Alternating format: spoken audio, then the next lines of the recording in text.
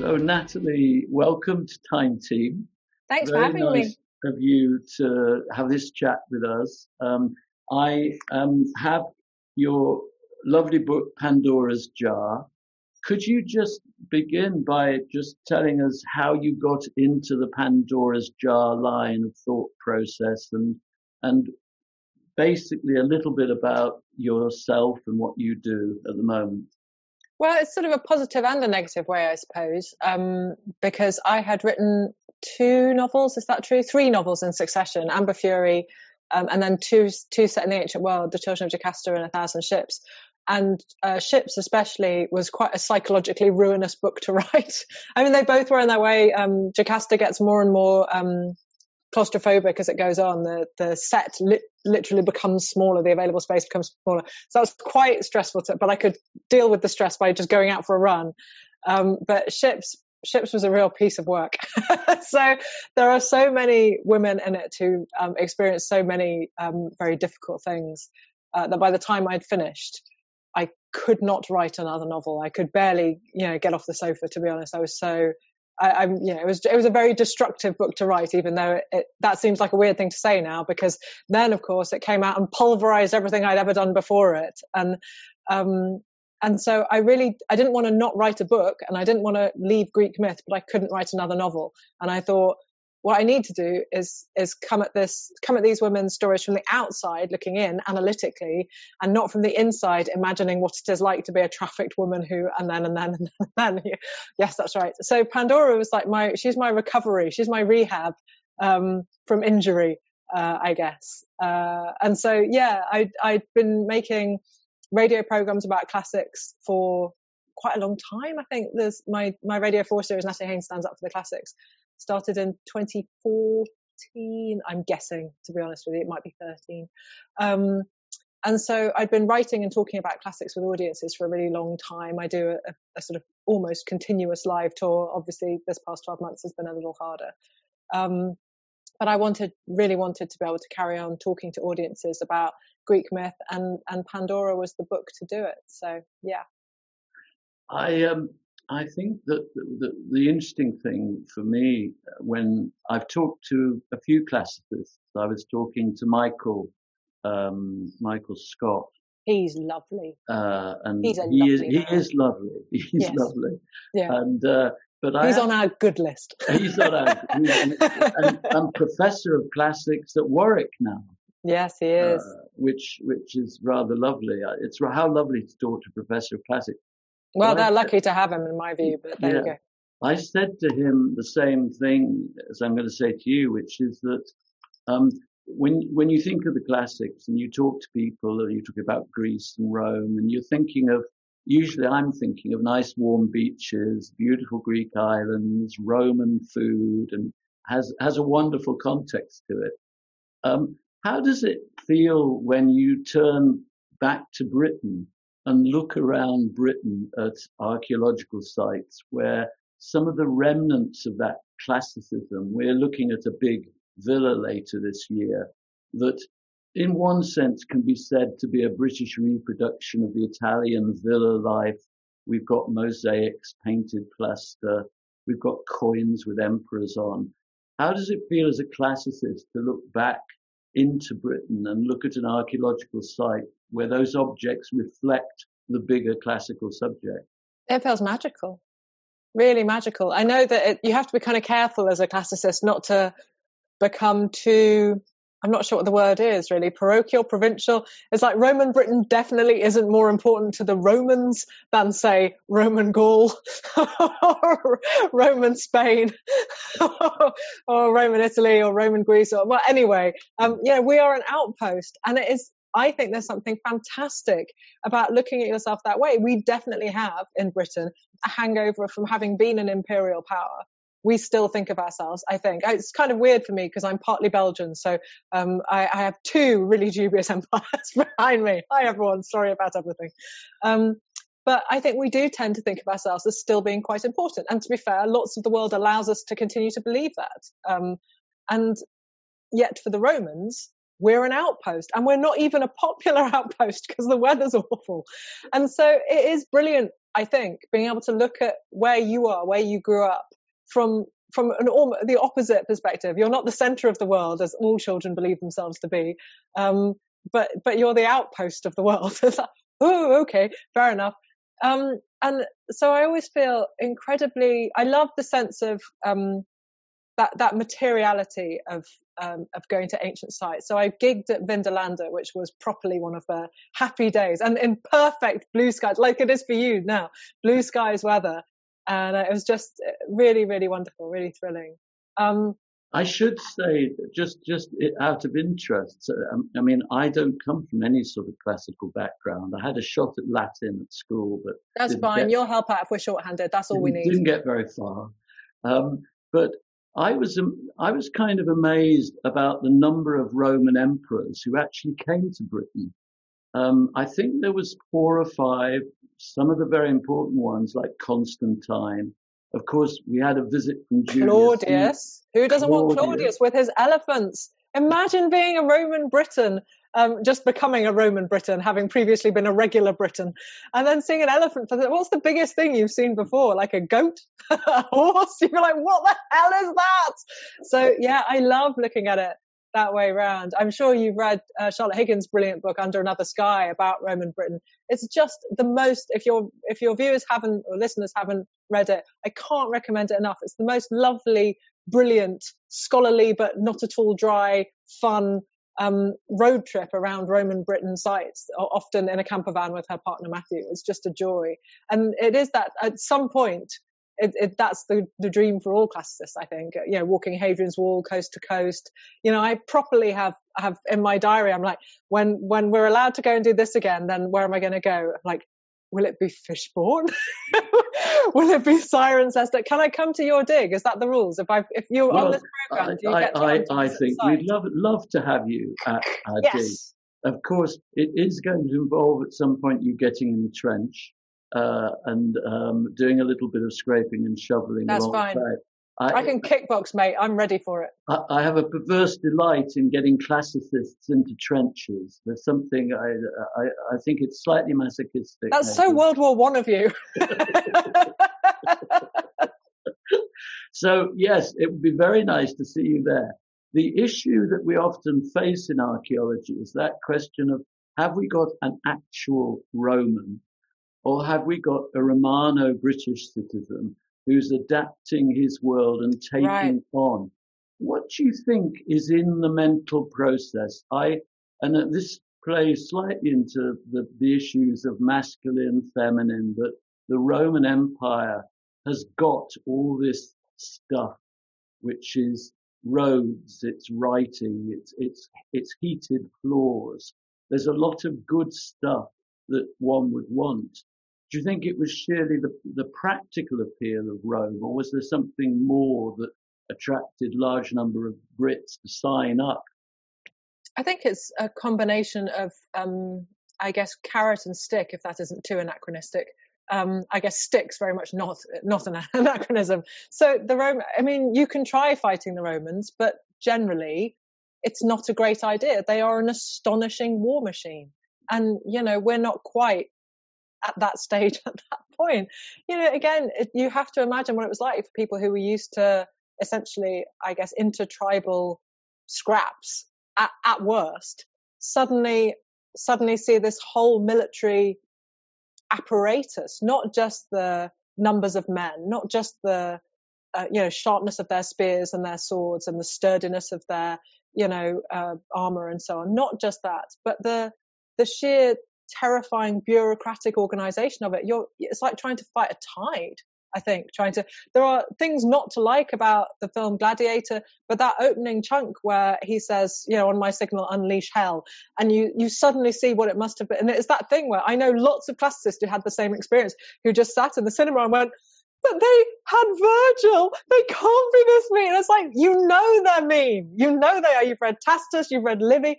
You don't get to then be all naive about what war looks like, but you can be. You can You can be distracted by the beauty of the description of war in the Aeneid, for example, and you can forget that bit in Livy. Is it Livy 21, I think, or 22, where he talks about the dead at Cannae, who are so, even though they've held off Hannibal for just long enough, they're so badly injured they kill themselves on the battlefield so that they don't have to die of their injuries. I mean, it's just horrific. And you think that's what it was like fighting this kind of combat. Let's not romanticize it. Just because there aren't guns doesn't mean it was fun.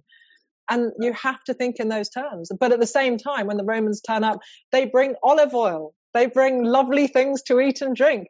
Are you genuinely, as a Roman, tribal leader, going to go, oh yeah, no, none of that for me, please. I'll have more turnips. Thanks for asking. I don't think so. I think we should put in a brief word here for Boudica, who clearly didn't fall for the whole thing, thanks to the dreadful treatment of her daughters by the Roman army, and nearly did it. I mean, she gave it a really good go. Nearly got in the face of all that. That was quite an event, and is that the first time that the Roman army has effectively been severely stopped by a woman warrior? Yes, I think so. I mean, women are heroically under-described in all periods of history up to and including actual now. So it's hard to say for sure. But yeah, there's Cartimandua, isn't there, she's married to a king and then she leaves him. It's one of the very, very few kind of inverse Helen of Troy narratives. She leaves her husband, who is a king, for an armor carrier who is therefore much lower status. And we must assume, I think, therefore, a massive hottie, because otherwise it just doesn't make sense. And then I think the Romans support her against her husband. And then eventually her husband sort of waits it out in time-honored, furious X fashion. He's in the pub car park for like 10 years. And then he waits until Britain is destabilized enough, I think, by Boudica, etc. And that's when he makes his. But of course, as always, we find out a little bit about Cartimandua, and then her story just disappears because Roman sources like Tacitus, he's quite interested in Britain because his father-in-law was here, Agricola. So he's more interested than he might be, but he's not very interested in minor British women, putting up some resistance. So yeah, Cartimandua, I guess, is she's my sneaky favorite, I think, even more than Boudica. But they're both quite great. And when you see, when Caesar talks about Gaul and the campaign in Britain, you regularly see a line that goes like, we wanted to know the disposition of the soldiers, so we had the prisoners brought in and questioned them. And you rather think that none of that was probably a gentle process. I wouldn't have thought, no. The Romans have lots of virtues, but value on life and bodily sanctity, pretty well none of them, I'm afraid. And when he's faced by a problem, he just says, I send such and such a legion, and that sorted that out. So you do feel that fundamentally part of Britain is that west of the Fosse Way, we were kind of a frontier society. Yeah. And so the power of that, you're absolutely right about that being dominated. But the interesting thing is that one of the places we're looking at is in between the Fosse Way. It's in Oxfordshire, and there are no military camps, and there's an 80-meter long villa which has got mosaics, and we think it may have been an official who worked in Cirencester and came back home. And when we look at a site like that, I often think if I was talking to a classicist, I would think, what would you be able to tell us about that person? What objects would you want us to find that would enable you to make a portrait of a figure from the late 4th century Britain? I suppose the first thing you want is anything with a date on, isn't it? So you can try and stabilize it a little bit in time. You can have a beginning point at the very least, even if you can't get an end point once you have things like coins. And that makes a huge difference. So I think that's probably the first thing that you'd look for. And then you want to know, I suppose, what kind of, it's something that we don't think about very much, I don't think, but what kind of taste a person has in the ancient past. It's something that we tend to just say, the Romans liked this, or Pompeians liked this. And of course they didn't any more than you could say of us now. British people like this. Sure, some of us do, but absolute definite. Do we all? Probably not. And so, of course, what we would really want to do is say, well, we can really successfully say people in Roman Britain used this, but the things that people maybe choose to buy, or the things that people, or the way people bought things decorated in a certain way, that bit fascinates me, because that shows you something of them as an individual, as opposed to just what they can afford. It's like, what did they choose? So I think that's probably, coinage doesn't tell us anything for that, because everyone needs coins. But what they choose to spend those coins on, that is, I think that's why I realize this is the oldest news in the world to you, literally and metaphorically probably. But it's why I love those De Fictiones, the curse tablets in Bath. Because I think they tell you so much about a person, because they're all about desire. It's like somebody has had their cloak stolen, or their wife's run off with somebody, and this is the message they write to the gods, saying, pay him back. That guy who stole my cloak, make him come out in boils, and a pig eat him, and this and that. And the fact that it just breaks my heart, the fact that sometimes you write them backwards because it's more magical, and that they're folded up because they're such soft lead to make them extra secret. Those curse tablets, to me, are, each one of them is the expression of such a deep desire, often a negative desire, I don't deny it, but those feelings are so profound that they sing through 2 millennia with no problem at all to me. I know exactly what it feels like to be like, no, it's not fair. I also like talking about slightly less poetic notions, the fact that we find these tablets, and on Time Team we found a few stone tablets, which I'll tell you about in a moment. But I was thinking of the Vindolanda tablets, where this ancient cache of material, and you're rather hoping it might have Ovid or something like that written on it, but it has "send more socks." Yes, and because it was cold. You can't blame them. Imagine being that wonderful tombstone that we have from South Shields, where is it Barates, and he's Syrian and his wife is British, and he's moved here. Imagine having grown up in Syria and then finding yourself, I love you, South Shields, in South Shields. You would notice a temperature mismatch. You might be thinking, what lovely scenery, what a delightful accent. I'm very much enjoying, the excellent seabirds nearby, etc. But you would also be thinking, please may I have a jumper? You just would. That is only fair. One of the things we have also, the strangeness of this late 4th century, is that the military are being withdrawn gradually. And yet these characters in these big villas in the Cotswolds, and we've dug a few of those, and the one we're looking at later this year, seem to have a little sort of golden age of spending money on their villa. You get gardens and things like that. And linked to this is one of the characters from your book, Eurydice, not the Greek pronunciation, but as near as I can get. And very near to where we are is a villa, a mosaic at Woodchester. And it is an Orpheus mosaic. How interesting. And it's massive. It's one of the biggest mosaics in Northern Europe. It was revealed and then reburied to help save it. And a couple of people recreated a complete reproduction. But I was thinking of exactly that when you talked about this role of and meaning for the person. So that in Britain, a mosaic like that, the central character is Orpheus. Mm-hmm. And Orpheus is he's like some sort of Greek Jimi Hendrix. He can play that lute so well. The birds are charmed, the animals are charmed. The dead stop in their tracks. And Eurydice, bless her, suffers a sort of rather terrible fate. And I think you were sort of getting at that in that chapter in your book. Yeah, I have only limited patience with Orpheus, as you're tactfully implying. Because I find their story, and it's a very interesting one, because he's late into Greek myth.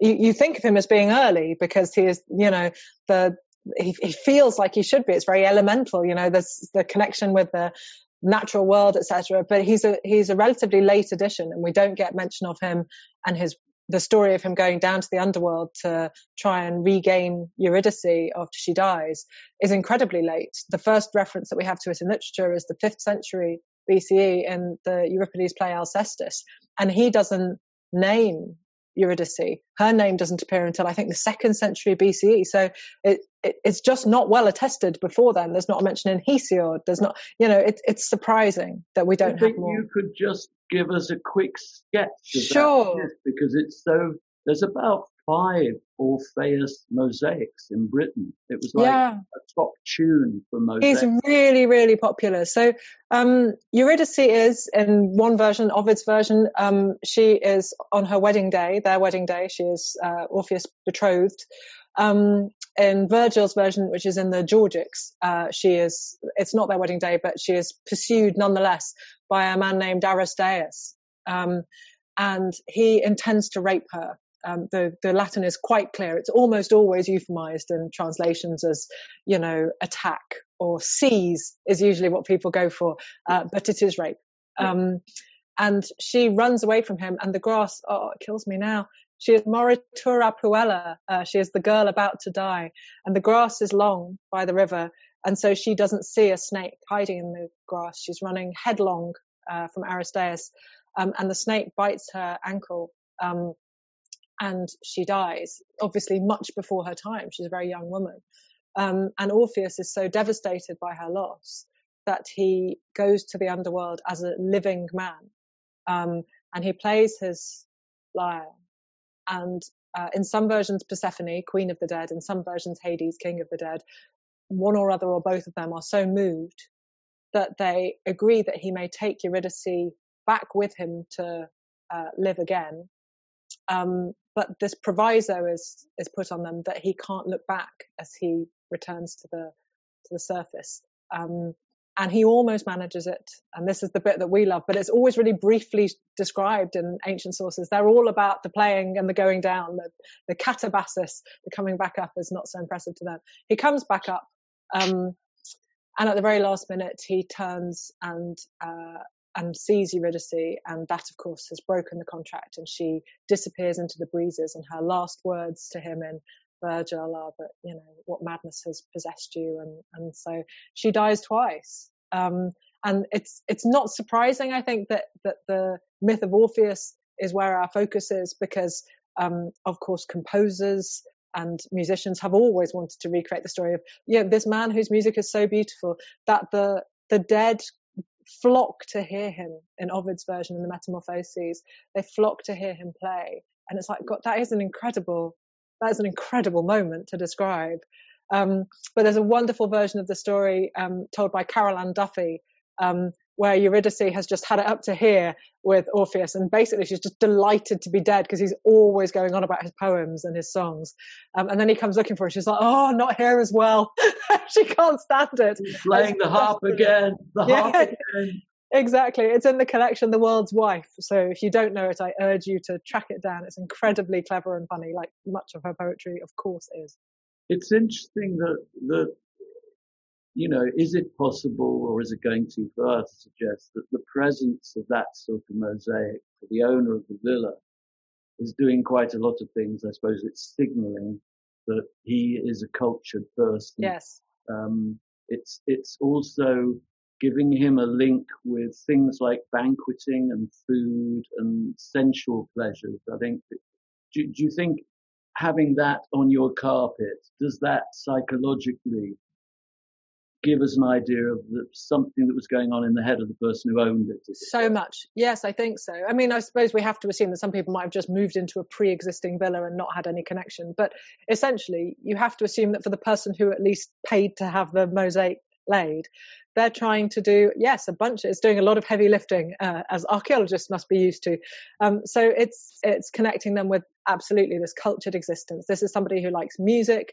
It's somebody who likes art. You can tell they like art. They've got a mosaic. You can tell they like music. The mosaic is of Orpheus. But it's also like it's the connective tissue to Rome and to Greece before Rome. The Romans are the great magpies in lots of ways of Greek myth. Ovid is the perfect illustrator. He's always looking at Greek myths and reworking them for a Roman audience. And this is the ultimate story of that, because we don't really have a version from before a Roman writer, from the end of the 1st century BCE when Virgil, and then relatively soon afterwards Ovid take it on. So you're connecting yourself back to the beginning of the Roman Empire, because that's what Virgil and Ovid must say to a reader or a viewer who can read the language that the mosaic is speaking. You're connecting yourself to Rome, and before it to Greece. You're showing yourself to be cultured and cultivated. You're saying an awful lot with that mosaic, for certain. And if you have something like a mosaic like that, how do you think it might feel if you came to an archaeological site, if you came to the villa site we're doing a dig on, and we're actually able to uncover a mosaic while you were there as a classicist? What is going on at that moment for you? I mean, I've got bad news for you, and I think it's that I would cry. At the crucial moments in my life, I stop being academic and become, the novelist instead of the classicist, I suppose. I think it would make me cry. I will cry. You know that bit in the Capitoline Museum in Rome where there's a corridor and it's really kind of dingy up on the first floor, and you walk along, and then at the end of it, there just isn't any wall. There isn't any window or anything. There's just an open air space that looks out over the Roman Forum. I can't go there without crying. Every single time, I can't look at the Parthenon without crying. It's like I spent my whole life. I started Latin when I was 11 and Greek when I was 14. This has been my whole life. I can't have that experience of being in the space where they were without it having a sort of kaleidoscopic effect, like all time disappears suddenly, and I kind of it becomes very emotional. So I would have an extremely unacademic reaction, which I know is inappropriate. That sounds absolutely fine. I'll make a note that we should have boxes. Big cry baby, yeah. But I think that would be great. I once cried at a picture of a sad horse on the news, so I can't be trusted. Just FYI, I'm a massive crier. It's very emotional. I wouldn't describe it as a scientific process at all. I wanted to just go back to Orpheus and Eurydice, because it seems to have touched a modern nerve. There have been films, there have been operas, of course, but there's been modern film versions, which I think you refer to in your book. What do you think it is about that gets to the modern psyche? Why are we so interested in a Greek-Roman myth? Well, I have to say, I think this is one of those examples where you can really see a gender disparity in who gets to create things, because generally, historically, films have been made by men and operas have been composed by men, and music gets to be written by, and so on and so on. And Orpheus is the ultimate story of that. He is the ultimate artist. He can make the dead stop in their tracks. It's a real.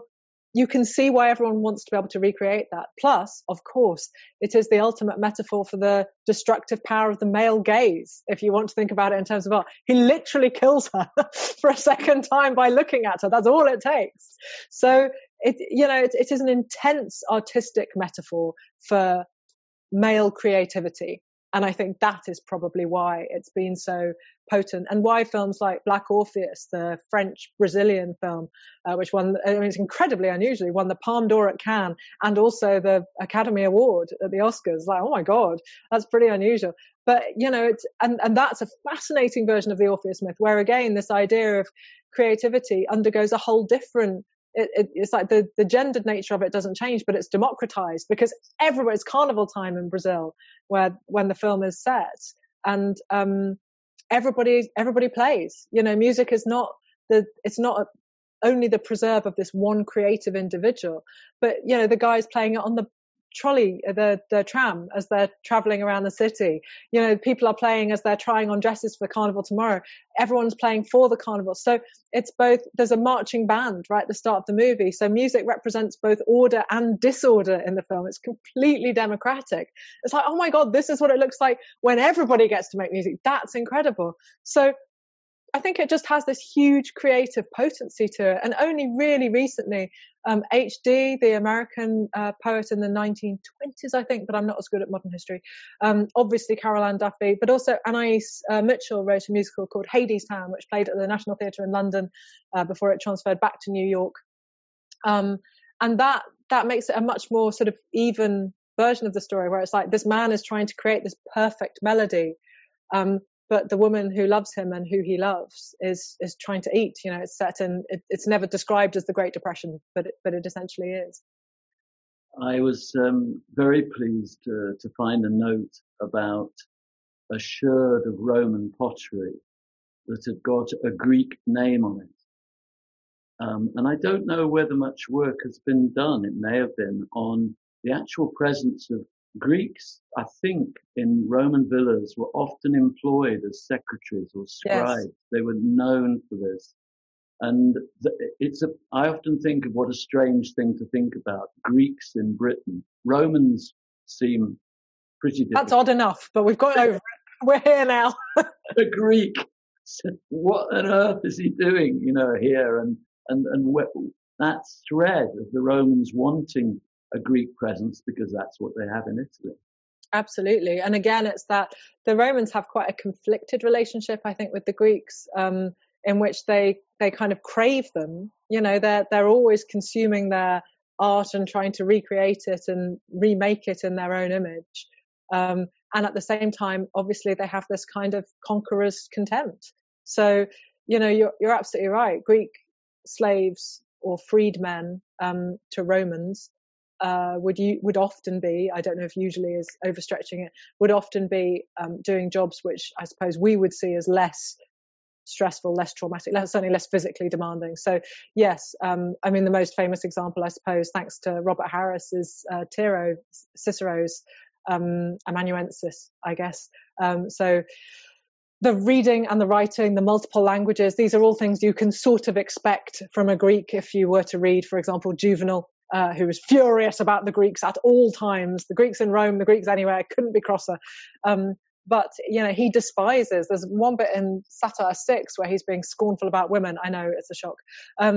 And he says, they're always, issuing these sort of Greek phrases like zoe kai tsuke, my life, my soul. And you can imagine these melodramatic Roman girls going, let me say a bit of Greek, hold on, just like we might have said a bit of French when we were learning it for GCSE. So it is, it's the sign of being cultured, is knowing Greek. And the Greeks are definitely seen as being cultured by the Romans, but of course it comes with this tension, because there is always tension where there is empire and slavery, of course. I've been lucky enough to spend a bit of time on the beautiful Greek island of Ithaca, and you can't wander around it without having visions of what might have been there in the past. And there have been some wonderful archaeologists who've worked on that island, some of them British, and I think there's always been a desire to find places where that spirit still lives and hopefully match the archaeology up with it. And I can't let you go without having a chat about Penelope, who also appears in your book. I love her. And one of the things about dear Penelope is, bless her, that could have been such a riotous movie, really. She's there trying to keep the suitors at bay, endlessly making a piece of linen cloth and undoing it at the end of the day because she said she'll only marry them, and waiting for Odysseus, who promptly turns up in disguise.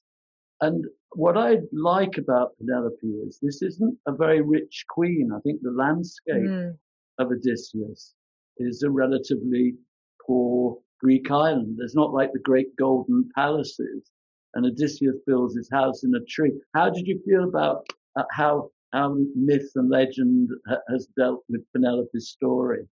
Penelope is a really interesting one because she is always presented to us as the archetypal good wife. And I'm using the world's heaviest inverted commas there, because good wife in this instance is essentially being defined almost invariably by men who don't know her.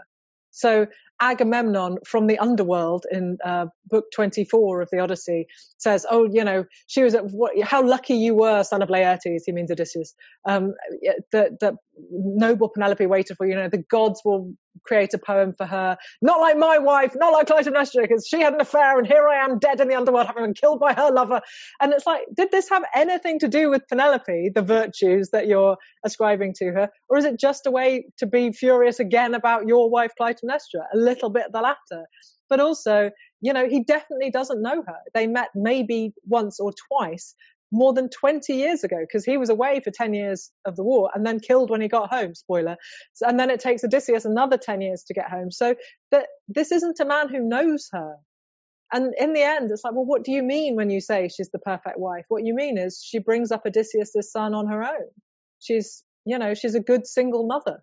But is that what it means to be a perfect wife? Actually, in Homer, what we keep being told about them is that they're homophrosyne. So they have the same mindedness.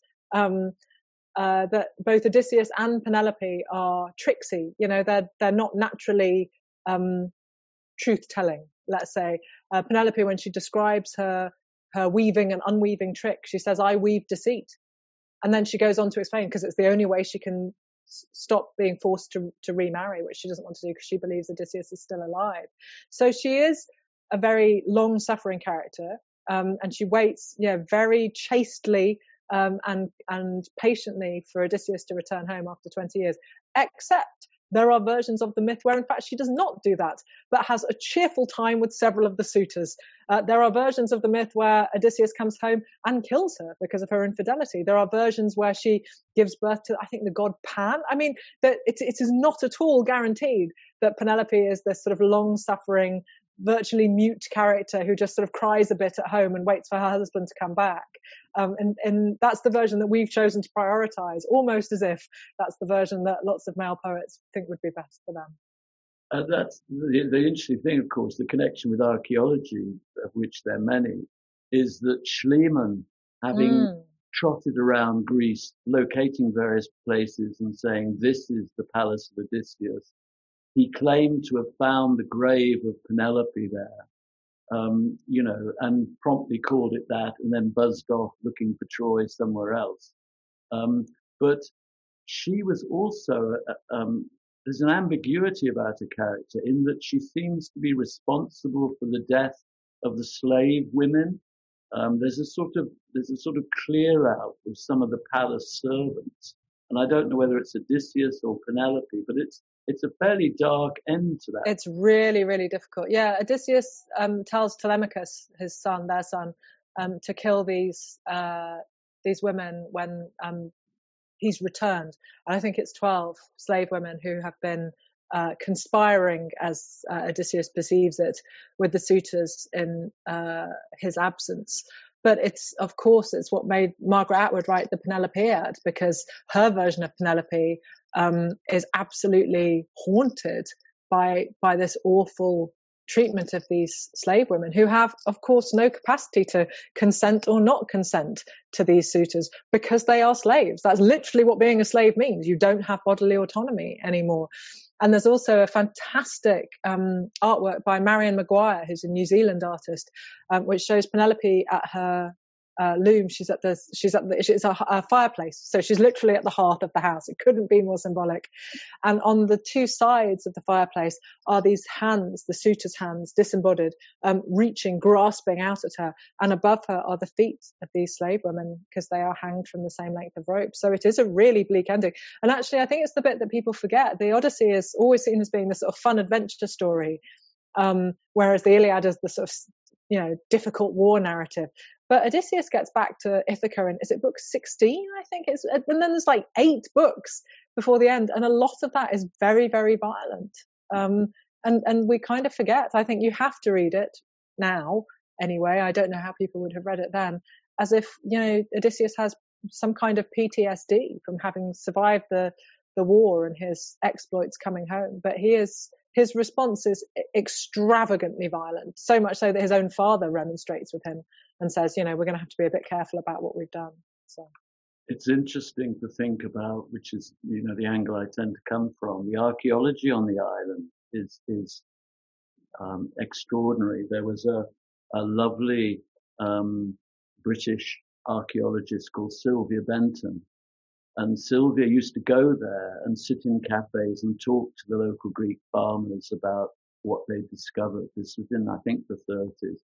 And one told her that he had collapsed into what he thought was a lime kiln and pulled out a piece of metal which he'd melted down. But the piece of metal turned out to be one of 12 Liebherr tripods, huge tripods. And more tripods have been found in this cave, this offering cave on Ithaca, than anywhere else in Greece. I mean, they've found more at Olympia, but these were the things given to athletes when they won a race. Right. And Sylvia, and they're always being doled out in the Iliad, huh? Whenever anyone wins anything. Here's your tripod. Yeah, there's your tripod. You're welcome. And Sylvia was famous for, she went in there, and there's pictures of her going underneath the stonework and pulling up. And it was a huge cave of offerings. There were pottery jars, there were all sorts of things. And Sylvia used to do all this work. I sort of imagine in my imagination in a tweed skirt. I certainly hope so. Yes. Very upright and kept her standard. And then she used to swim across the bay, much to the amazement of the Greeks, who just didn't really get what was going on. But she loved swimming. When the earthquake happened in 52, 53 in Ithaca, the British destroyer came into the main port, and the first person off the boat and down the gangplank was Sylvia. She headed for the museum in Bathi and helped the Greeks to save whatever could be saved from the earthquake. She was a lovely woman, remarkable woman. How wonderful. We need that film, don't we, as a follow-up to The Dig? So, lovely to talk to you about all these aspects of where I like, in my mind, I'm always kind of putting classicism together with objects a little bit. I can be a bit sort of artifact reductive. It's good for us to have to go outside the thing, because otherwise we all just sit here with books and you all sit there with pots, and we don't ever, we have to all learn to love each other's disciplines. So I would love to invite you. Yes, please. Should I play hard to get? Should I act casual? Hang on a second. Let me do this again. Oh, really? Let me just check my diary. So I would love to invite you on the Fiennes family estate, obviously. The 13th century Broughton Castle is adjacent. But more importantly, we have an 80-meter long lump of the British classical history in front of us. Being Time Team, we don't know what its secrets reveal. My Greek archaeologist friends talk about giving birth to the past, and that the past is pulled out like a baby screaming and shouting into the oxygenated air. And while you're there, I would hope that things will come out that will be the first time anybody's seen it since the Romans handled it. Yes, please. I would love to.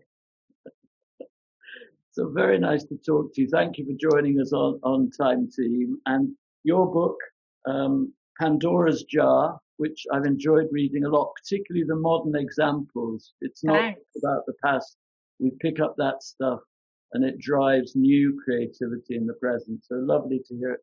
And thank you for your time with Time Team. Oh, thanks for having me. I've had a lovely time.